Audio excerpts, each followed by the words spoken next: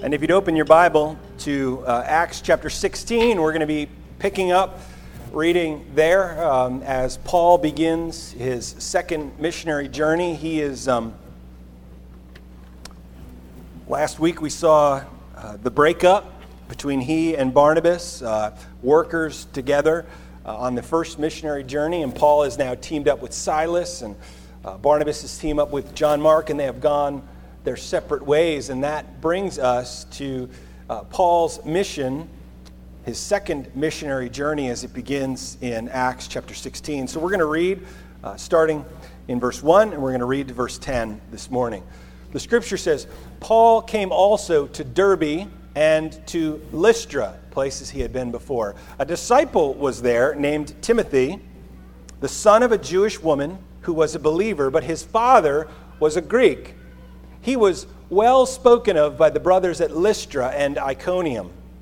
Paul wanted Timothy to accompany him, and he took him and circumcised him because of the Jews who were in those places. For they all knew that his father was a Greek. As they went on their way through the cities, they delivered to them for their observance the decisions that had been reached by the apostles and elders who were in Jerusalem. So the churches were strengthened in the faith, and they increased in numbers daily.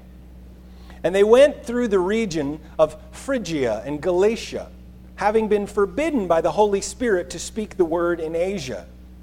And when they had come up to Mysia, they attempted to go down into Bithynia, but the Spirit of Jesus did not allow them.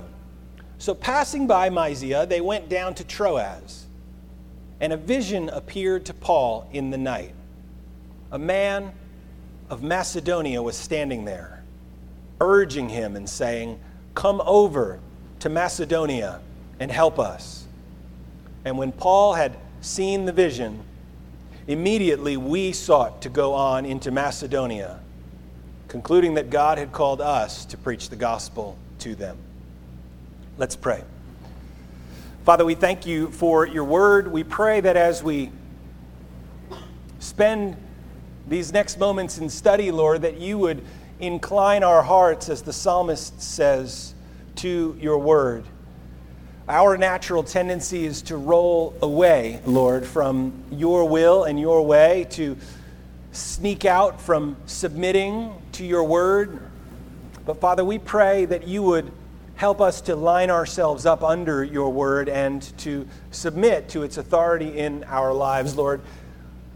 In terms of our conception of who Christ is, of what it means to be right before you, I pray, Lord, this morning that if there's anyone here who does not know you, who has not put their faith and trust in you, I pray that as they hear the gospel, the good news of the death and resurrection of Jesus Christ, I pray that they would put their faith and confidence in that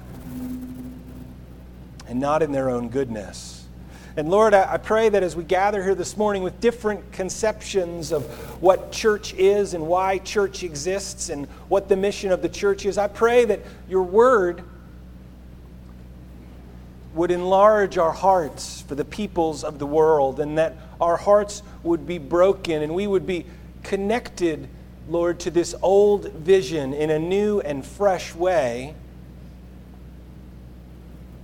that we might bear the burden of the gospel to those who need to hear it. Father, this is your heartbeat. May it be our heartbeat as well. May our heart follow yours, we pray. And may that give us joy. We ask this, Lord, in Jesus' precious name. Amen. We live in a day and age of new. We like everything new. We want improved. We want the old model to be replaced by the new one with better features. I personally grew up, was born in the 70s and grew up in the 80s, and so I have been stabbed to the heart when the new fails to live up to the old. I waited my whole childhood for new Star Wars movies to come out. The glory what was The Empire Strikes Back, one of the greatest movies in my mind of all time, I was embarrassed to say that I was a Star Wars fan when I saw the three new movies that they released in 2001 and beyond. Because they had the form of the old, but nothing which made the old good. It was just all new. Now, in the 1960s, a TV show came out, which was subsequently canceled after just a few years on the air, Star Trek, what you would call the original series.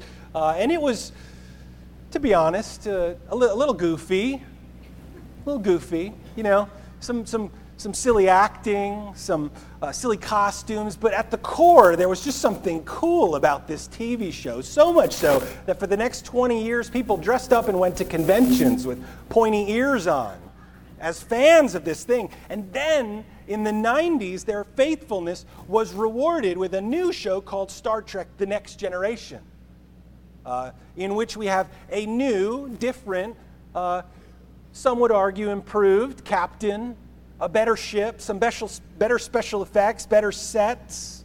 The old was there. What made the old cool was there, and that's what made the new successful.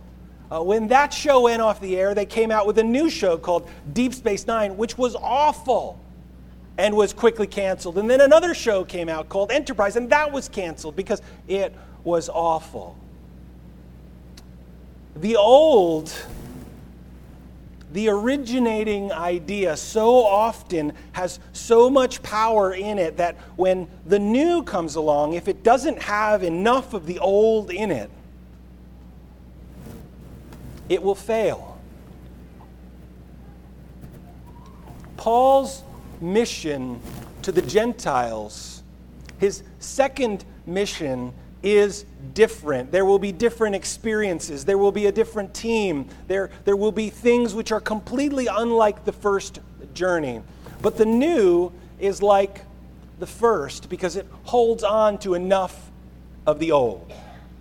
Paul has split from his traveling companion, Barnabas. They learned how to minister together, how to suffer together, how to share the gospel together. And in their parting, we have seen a doubling of mission. God's kingdom is not stopped by this division over John Mark, which we looked at last week. And so the new mission is going to be different. It's going to be new, but it's going to possess enough of the old that we're going to see the faith of Paul's faithfulness to his mission. We're going to see God's kingdom continue to roll forward. We have said over and over again through the book of Acts that what is required of stewards is that they are faithful. What's required of those who would preach and proclaim the gospel, what's required of the church is that it is faithful to its mission.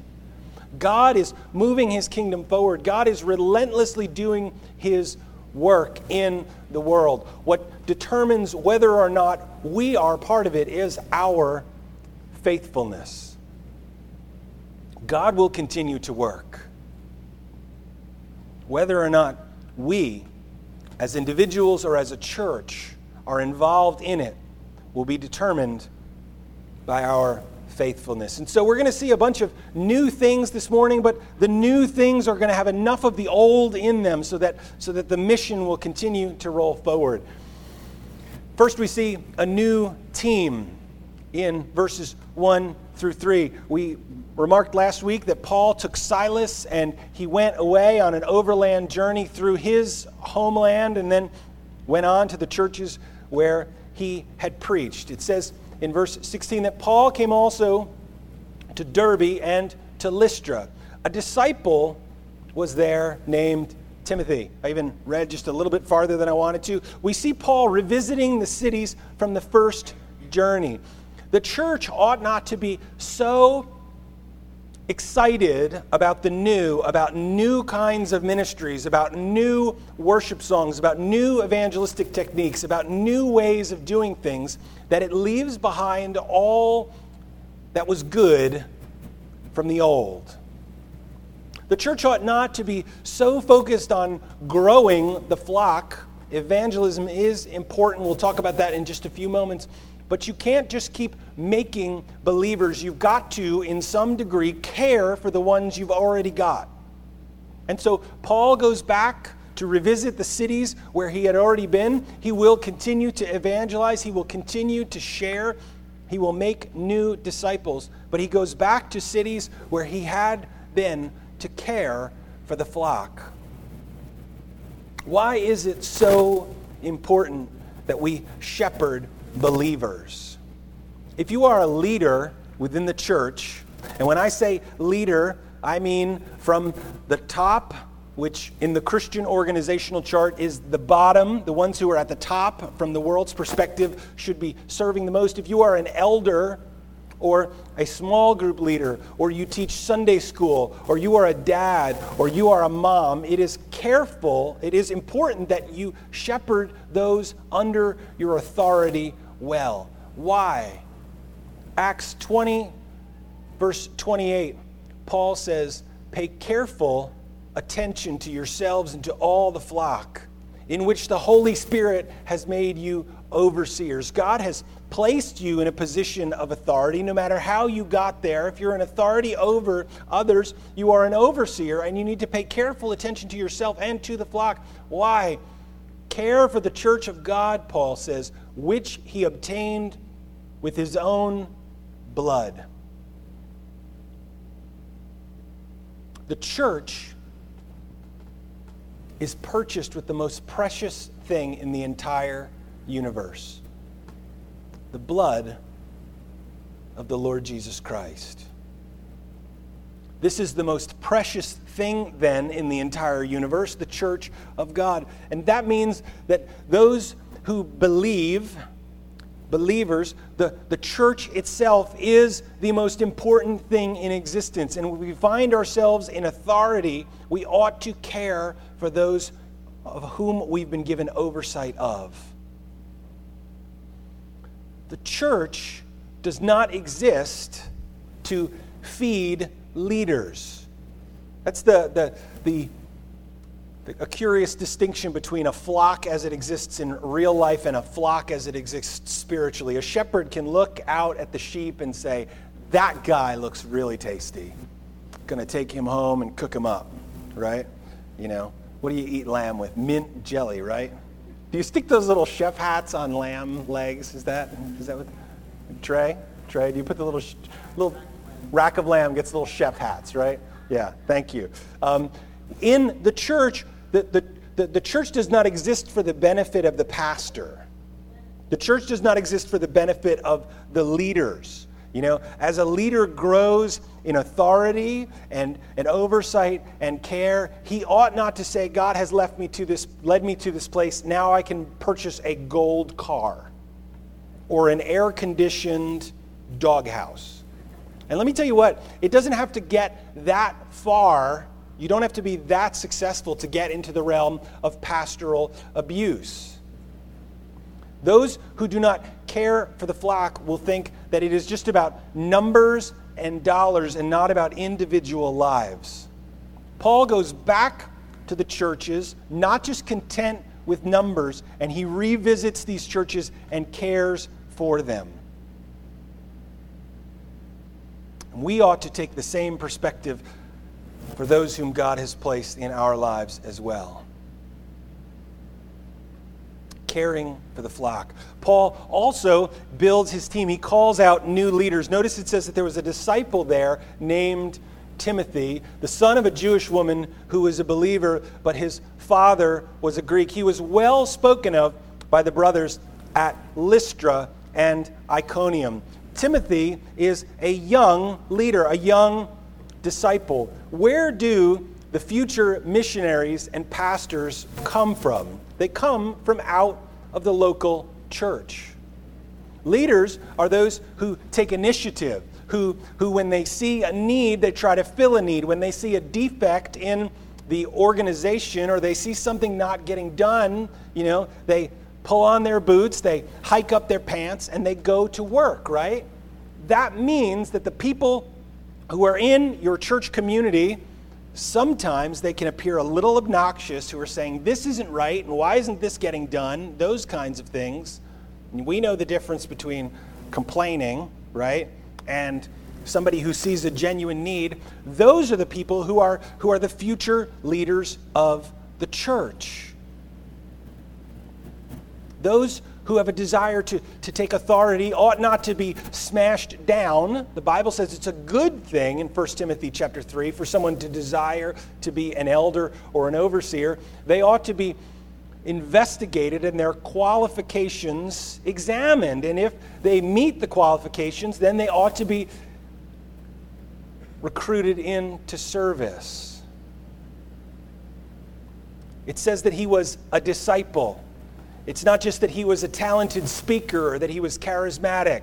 He was committed, this is what disciple means, to the lordship of Christ and to a Christian worldview. It also says that he had good character, good public character. He was well spoken of by the brothers. It's interesting when you look at the character lists in the New Testament, one of which is found in 1 Timothy chapter 3. When you look through that list, the only practical hard skill from a professional perspective that's required of leaders is that they be able to teach, able to pass on the faith. I think that's interesting. The list of character qualifications in the New Testament is largely unremarkable from this perspective. All of the things that are required of leaders are required of other Christians as well. The general commands given to every believer. This means that leaders ought to have good character first and foremost, and not a whole bunch of other skills. Just because someone is a successful banker, lawyer, Indian chief, butcher, baker, candlestick maker, that does not qualify them for leadership in the church. Both Saul and David were impressive. What distinguished one from the other was character. Heart. If heart is right, everything else will be right. If heart is not right, everything else will be wrong. And so Paul meets this young man named Timothy. From the perspective of his old journey with Barnabas, Timothy is going to take the place of John Mark. He's going to go into learning mode, and he's going to watch Paul and Silas do their work. He has a right heart, and so he is given opportunity. As a church, we need to make sure that we don't set the standards for young leaders so high that we don't ever give them a chance to grow. If we expect perfection from our young leaders so that we can maintain our system and never offend anybody or hurt anybody through accidents, then we're really not giving full place to the gospel in our church. We need to give young leaders opportunity, explain to them what good character looks like and the standards that they're expected to live up to, and then let them go and give them the grace to fulfill their mission. Where do leaders come from? Interestingly, I want to point something out, that leaders don't just come in the New Testament from the big cities. Jerusalem, Antioch. Antioch produces a Paul. Barnabas comes from Jerusalem. But Timothy comes from the little church in Lystra. And Gaius, who is another leader who shows up later in the book of Acts, comes from the little church in the city of Derbe. You may look around the country and look at big churches. You may look in this city and you may look at bigger churches and say, are we a big church? From one perspective, the answer is yes. Apparently, 75% of the churches in the United States are less than 75 people. The majority of them are somewhere around the size of 35. That's what statistics say. Less than 5% of churches in the United States are 1,000 people or more, which means the mega church is just a tiny slice, percentage-wise, of churches. But we may look around and say, we don't have the resources to produce more leaders. The New Testament tells a different story. The big cities may have dominated the headlines, but small churches produced leaders as well. The church that I grew up in, First Baptist Church of Union, was not a big church. As a matter of fact, most of the time that I attended there, it hung just at around 100 people. And yet, in my lifetime, that church produced 7 pastors, 7 men who are in the ministry this very day, right now. 7 in my lifetime. Can a smaller church contribute something to the kingdom? Yeah, absolutely it can. It can be a greenhouse for the leaders of the next generation. Many times we look at larger churches and say, we can't do anything. But the scriptures teach us that small can do big things too. Just look at the story of David and Goliath. It was not David's accuracy, but his faith in the goodness and providence of God that allowed him to kill that giant. When we look at the harvest, which is plentiful, and the workers, which are few, Jesus says, pray to the Lord of the harvest that he will send workers. That's what we ought to be praying. God, help us to produce the leaders who will lead the church in the next generation, and then watch as they emerge their good character and give them opportunities. Paul does a strange thing at this point. It says Paul wanted Timothy to accompany him, and so he took him and circumcised him because of the Jews who were in those places, for they all knew that his father was a Greek. A belief in the inerrancy and sufficiency of Scripture means we actually have to talk about this. I'm not going to jump over it. Paul desired that this young man, Timothy, be given opportunity, and he wants to take him along, and so he circumcises him. This might seem strange given what we just went through with the book of Galatians. I'm making weird sounds, not intentionally. Am I all right? Do I need to do something? I'm good. It's the battery. My son will bring me a battery. I love you, my son. Bring me a battery. Thank you. The scriptures point out that he circumcises Timothy, though, if you recall, in Galatians, this issue of circumcision is front and center. Galatians chapter 2, verse 3, Paul says, even Titus, who was with me, was not forced to be circumcised, though he was a Greek. And so we ask the question, is Paul caving? Because let's be honest, folks. When we see somebody say, live this way, and then we see them living a different way, that irritates us and makes us mad, doesn't it? Inconsistency drives us crazy. Is Paul caving here? Is he violating his belief system? Is he preaching one thing and then going and doing another? Now, this will be relevant to contemporary life, so just stick with me. There's an application to today here. Timothy and Titus are different and distinct. Timothy is a young, uncircumcised Jew.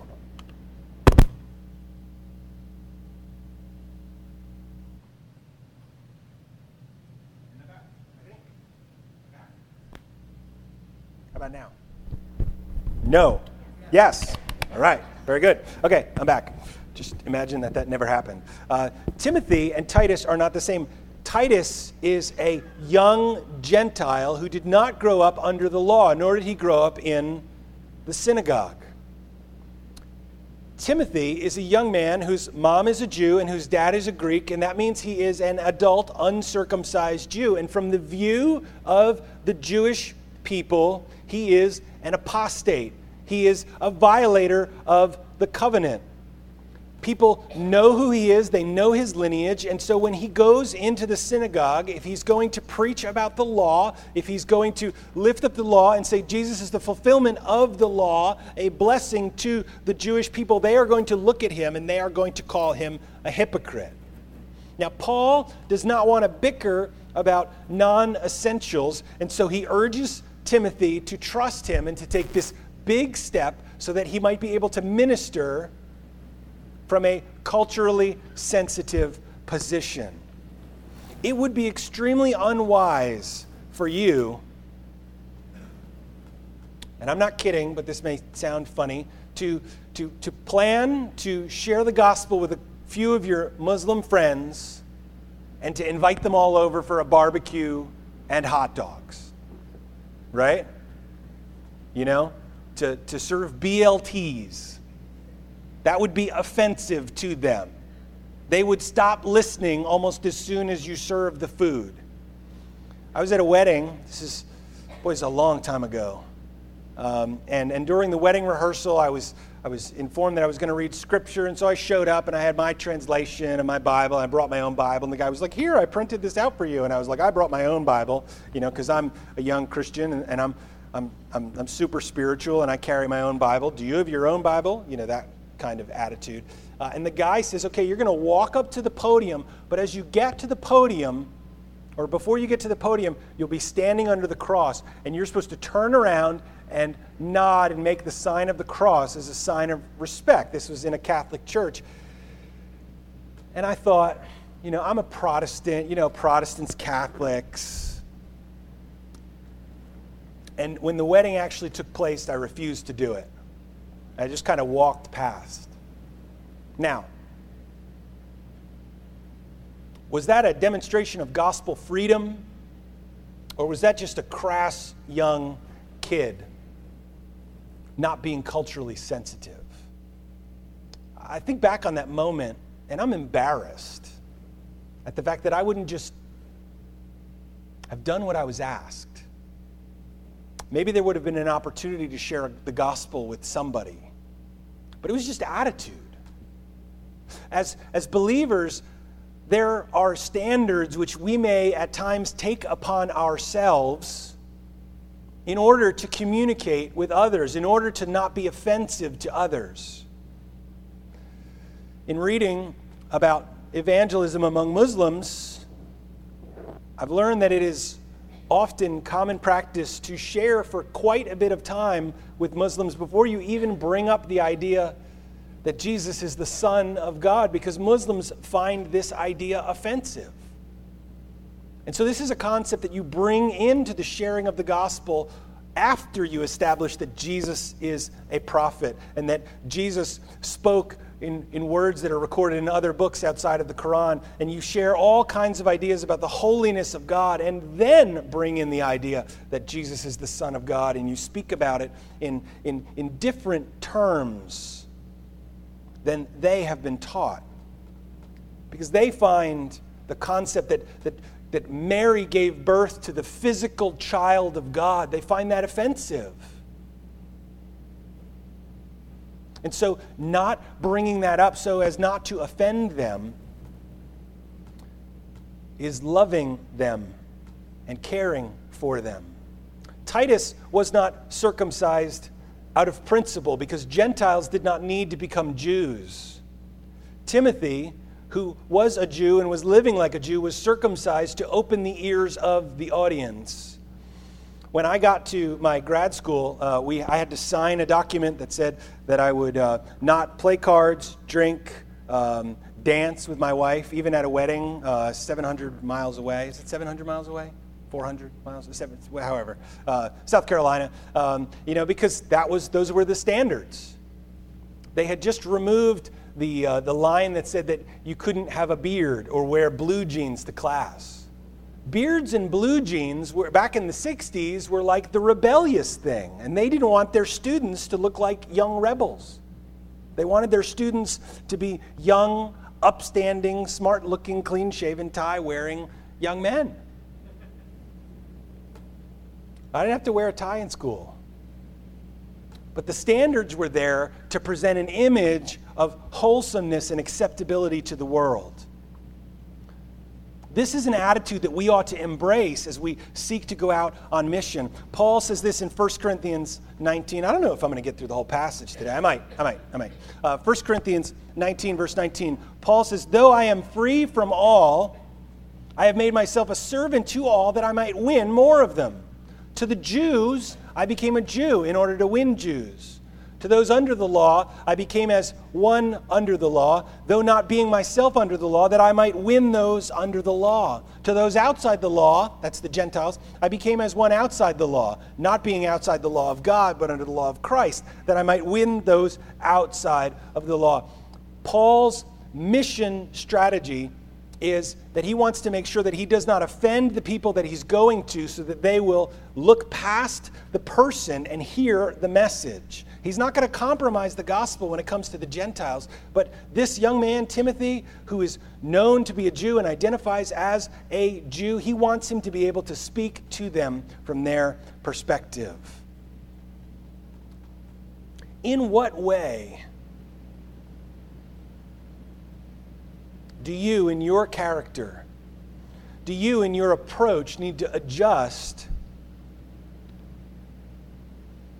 so that you don't give offense before you've even started speaking the gospel? Maybe for some of your coworkers,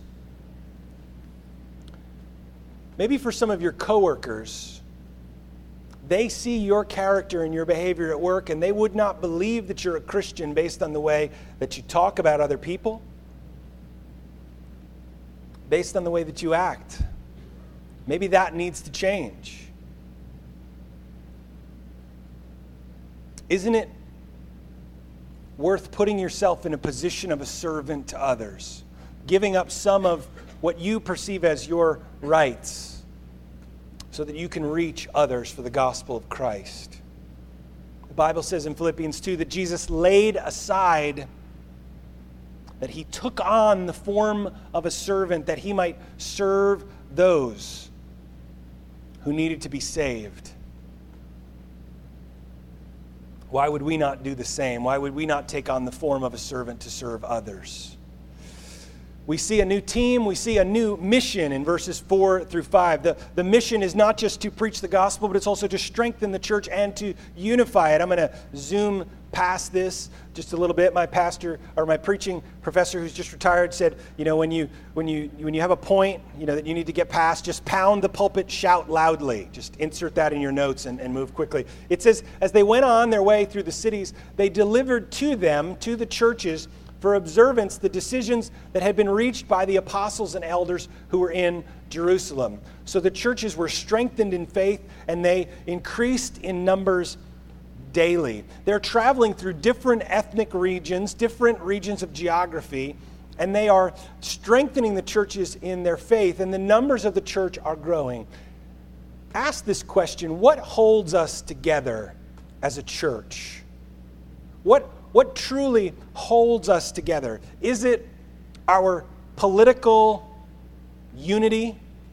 Is it that we all vote for the same things? No.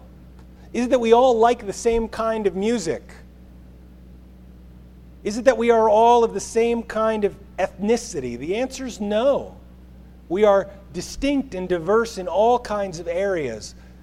But in the essentials, we ought to be unified, and the unity that we find ought to be in the gospel. There are three kinds of doctrinal issues from my perspective. There are ones that are gospel related. The gospel is the good news that Jesus came into the world to save sinners. He came to take our sin upon himself, that whoever looks at him in faith and says, I need a Savior, would be purified and saved from their sins. Anything related to that idea, in my mind, is non-negotiable. The inerrancy of the Word, the exclusivity of Christ, the fact that we're called to take the gospel to the nations, these are things that are non-negotiable. There's a second level of issues that hold us together, and those are ones that determine our fellowship. Convictions about baptism, the Lord's Supper, about who can be an elder. Those are issues that determine whether or not you could worship in this actual congregation, or whether you're going to think, nope, this church is wrong about these issues or that. And then there are those that are matters of conscience, issues that Christians differ on. How the end, when it comes, will play out. I would say that directly related to the gospel is the idea that Jesus will come again physically to rescue his church. I think that's a clear issue from Scripture, but when he'll come and how he'll rescue the church, those are things that smart people differ on. And so we ought to disagree vigorously, but keep our sleeves rolled down when it comes to those issues. as they travel from place to place, they deliver the decisions of the elders that were made in Acts chapter 15, and they say, live in this way, serve one another, love one another, don't offend each other. And so the church successfully integrates the Gentiles and grows, because they're respecting the fact that the church is being planted in different cultures, and there are different expressions of the way that the church is growing in areas of non-essentials. We ought to expect, if we're part of planting a church in another people group, or perhaps planting a church in a different region, that they're going to do things differently than we are. And that ought not bother us, as long as they're preaching the true gospel. We then see new horizons in verses 6 through 9. There is something frustrating happening here. The church, or Paul and Silas and Timothy rather, are traveling around. It says that they go into these regions that they've been before, and they're trying to maybe go into different villages in those regions, in Phrygia and Galatia, but they find that the Holy Spirit forbids them to speak the word. That must be frustrating. They're on this mission, and they can't preach there. And they come to a region called Mysia, and they try to go into Bithynia, but it says the Spirit of Jesus did not allow them. And so they keep moving. They pass on to Mysia, and they go down to Troas, a port city, and there they wait. They find that they're frustrated. They're forbidden. They find closed doors. Verse 6 says they're blocked by the Holy Spirit. Verse 7 says they're unallowed by the Spirit of Jesus. Isn't that interesting? That's an interesting title. It's the only place that shows up in the New Testament. Kind of like Acts chapter 5, verse 3, where Peter says to Ananias, why has Satan filled your heart to lie to the Holy Spirit? And then a moment later, he says that they've not lied to man, but to God. Kind of a covert way Luke is teaching that the Holy Spirit is God. That there's unity between Jesus and the Holy Spirit. They're not the same, they're distinct, they're equal, and yet they share the same essence. The Holy Spirit is the Spirit of Jesus, but he's not Jesus. Isn't that interesting? I don't know who said it, but somebody said that a God that we can fully understand is not worthy of our worship. God exceeds my understanding of him, and I think that's okay. He's God, and I'm not. How had they been blocked? They want to share the gospel, they want to minister, but God is stopping them. Was it visions or dreams or inward prompting? Silas, Acts 15:32 says, was a prophet. Maybe he had spoken, thus says the Lord, we should not preach there. And Paul's like, I took you along on this journey and now you won't let me say anything. Why? Maybe they ran into opposition.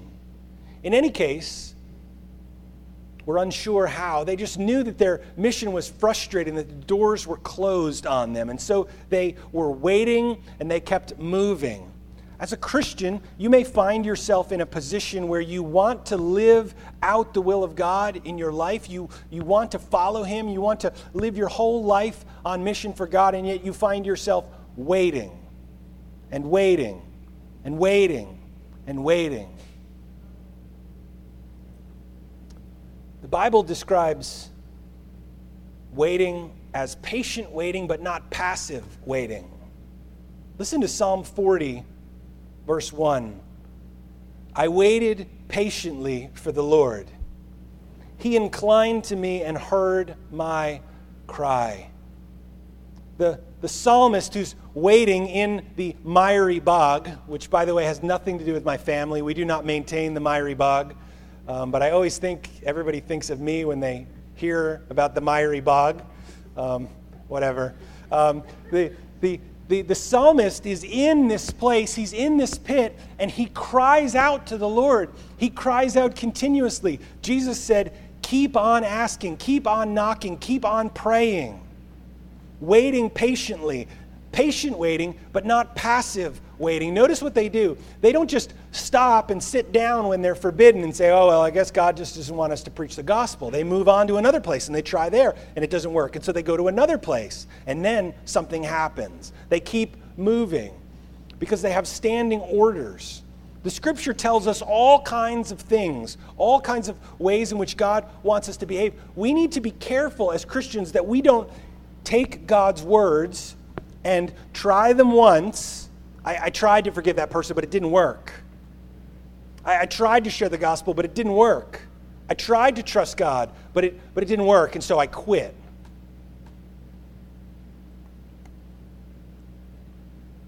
We're called to pray and try and wait, and the Lord will deliver us. Paul and Silas and Timothy kept trying because the Scriptures at the beginning of the book of Acts say, you will receive power when the Holy Spirit comes on you, and you will be my witnesses in Jerusalem and in all Judea and Samaria and to the ends of the earth. And so they know what they're supposed to do. They just don't know where they're supposed to do it. And so they keep on trying. They go down to the port city of Troas, and then something happens. Now, we'll come back to that in just one moment, but let me just answer this question. Why were they frustrated? Why they're trying to travel this way as they go on their journey, but they keep getting stopped. And they keep getting, well, from your perspective, it's this way. They keep getting sent over to Troas. They're going over here, and they keep trying to go down, but they're getting stopped. Listen to the first line of 1 Peter chapter 1, verse 1. Peter, an apostle of Jesus Christ, to those who are elect exiles of the dispersion in Pontus, Galatia, Cappadocia, Asia, and Bithynia. Peter writes his letter to the very people that Paul was attempting to minister to, and God blocks him. Why? Because Paul's trying to go this way, but Peter's coming up this way in his ministry. Peter's sending out his evangelists and the guys that he's working with, and his team is working in this area, and Paul's trying to go into that territory, and God's like, I got it covered. Just keep moving this way. Keep going. Keep going. Keep going. Go over here to Troas. Okay? You go. We ought not to see frustration as failure of God, because God's got more than just one plan going on. He's got one big plan, but he's got lots of ways in which he's fulfilling that plan. Okay? You shared the gospel with someone and it didn't work. They say that somebody needs to hear the gospel 7 times on average before they respond to it. Do you know if you're like number 3 or number 4 or number 5 or number 6? Just keep being obedient and trust that God is the one who's going to work it out. Just be obedient. He's the one with the plan. We don't need to see his plan fully. It says, I got to finish up here. We'll make it through. Don't worry about it. It says that in Troas, something happened. Verse 9 says, a vision appeared to Paul in the night. He'd been forbidden once and then twice, and this just massive frustration probably filling him. Why can't I preach the gospel? And they go to Troas, and in the middle of the night, Paul has this vision. He's in Troas, and it's a port city, and he probably can't see it, but 100 miles away to the northwest is the land of Macedonia, a place where the gospel has not yet gone. And Paul sees a man of Macedonia. He'd probably met them in his travel, and he identifies their accent and the way that they dress. And in this vision, a man from Macedonia is standing there, urging him and saying, come over, come over, come to Macedonia and help us. Help us. We need help. 100 miles away is Macedonia by water. This is a new and a dark territory. Paul will encounter things on this journey that he has not yet encountered. He will encounter witchcraft and evil spirits and all kinds of things as he travels further and further away from where the gospel is to go to where the gospel isn't. Very few of us who understand the gospel believe in something called universalism. That's the idea that all people will be saved. This concept most recently summed up, maybe, by Rob Bell in his book, Love Wins. If you know anything about Rob Bell, you'll know that he pretty much always says everything he says, and then he says, well, maybe, kind of hedging his bets. But this man in his book speaks about the fact that all people will be saved. that God will somehow win, that all people will make it into heaven, and that's an optimistic view of the world. The Scripture does not teach that. It teaches that, like in Acts chapter 4, there is no other name under heaven by which we can be saved. Good Bible-believing Christians reject universalism. But as David Platt says, many of us operate according to a functional universalism, where we hurry on about our daily lives, not on mission. We don't think about the unreached fields. We don't think about the unreached people. We view our bank teller as our bank teller, somebody who we give money to, and they give us money or receipts, and we get a little Jolly Rancher candy or a dog biscuit, or maybe we take the pen from out of the little carrier, hey, free pen, and that's all. I mean, they're this human component in the machine. They're not someone who needs the gospel. There are 2,500 languages throughout the world that need God's word. There are 7 billion people in the world, and that means that 1/3 of them have no one heading towards them and no one planning to. 2.5 billion people. And Islam is out there in the middle of the world like a raging tiger, like Saul, waiting to destroy the church, but waiting for those who are bold to come in and to share the gospel. And Paul, getting ready for a journey by water, when he gets on that boat and he heads into this city, he will be beaten, he will be imprisoned, he will be persecuted, but he sees the people spiritually coming to him saying, "Come help us. Come, bring the message to us. Come over here and help us." And so Paul is going to get up based on his knowledge of God's word, based on his knowledge of the promise of the Father to the Son. Psalm chapter 2, verse 8, God says to his Son, "Ask of me, and I will make the nations your heritage. I'll make the ends of the earth your possession." How is God the Father going to give the nations to Jesus? One way he starts is by sending Paul to preach the gospel. Think of the promise of God to his people. One verse maybe you use as a fighter verse, you bring this up in your daily devotions, but maybe you don't know the whole thing. You're fighting against some anxiety, and you say, Psalm 46, verse 10, "Be still and know that I am God." But what does God say next? He says, "I will be exalted among the nations. I will be exalted in the earth." And so Paul receives this vision that he is not just going to go into the same cultures where he's been and use the same gospel presentation. He's going to have to do new things, hard things. And he doesn't do it because it's easy. He does it because it's right, and because there are people who need to hear the gospel. And so he's going to get on a boat and he's going to go. Let me just sum up very quickly by saying this. We see a big change now. It's so big but so subtle you might not even see it. It says in verse 10, "When Paul had seen the vision, immediately we sought to go on to Macedonia, concluding that God had called us to preach the gospel to them." You may not see it, but it says immediately we sought to go on to Macedonia, concluding that God had called us. The entire book up to this point, 16 chapters, has been describing stuff that's happened to other people, but suddenly the narrator of the book is there. We, which means that Luke, the writer, converted probably right there in Troas, has responded and said, yes, this is worth devoting my whole life to, submitting his whole life to the lordship of Christ and saying, Paul is going to do something daring and wild, and I am going with him. We, us, Paul stepping out in faith and bringing those who believe by faith along.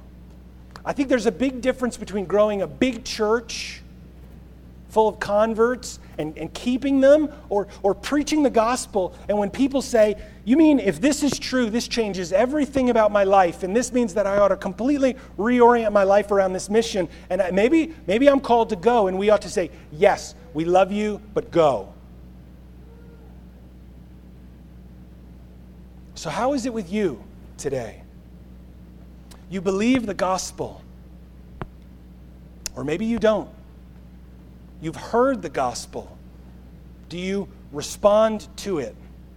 And if you've heard it and you believe it, how does the reality of that affect you and your life? Are you sharing it, being obedient to it? Is it the driving mission of your life? Let's close in prayer. Father, I thank you for my brothers and sisters, and I thank you for this passage. Lord, I pray that we would internalize these truths. Lord, that we would live them out. May we not be those who see the mission laid out in the Scripture, but then do not step out in faith and engage it. Instead, Father, I pray that we would be like Luke, seeing Paul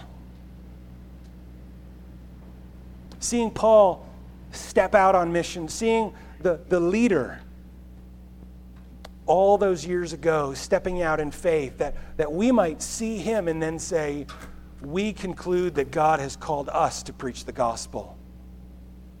And may we then, as a church, as brothers and sisters, seek to identify leaders among us, to identify those whom God has called to preach the gospel, and then send them that they might do it. And may we not exclude ourselves from that call. Father, I pray that each and every person in this room who's responded to the gospel, that they would be open to sharing, to discipling, to ministering, to leading within the church as far as you have gifted and qualified them. We pray that we be faithful. Father, I pray if there's anyone here this morning who's heard the gospel for the first time, I pray that they would be encouraged and changed by it, and that they would submit their lives to you. Father, we thank you for your grace. We thank you for your mercy toward us. We do not deserve your kindness, but you give it to us anyway. We thank you for that. May we live lives worthy of the gospel. We pray this in Jesus' precious name. Amen. As we close, if you'd like to come forward and pray with somebody, there should be someone up here to pray with you if you'd like to come forward. Let's close with this song.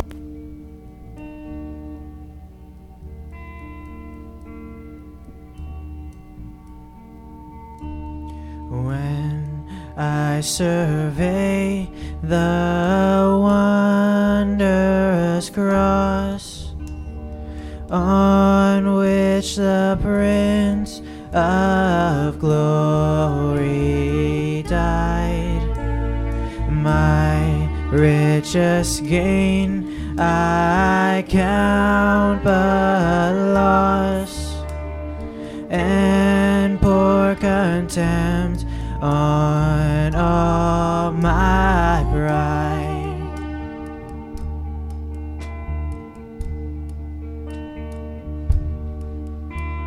See from his hand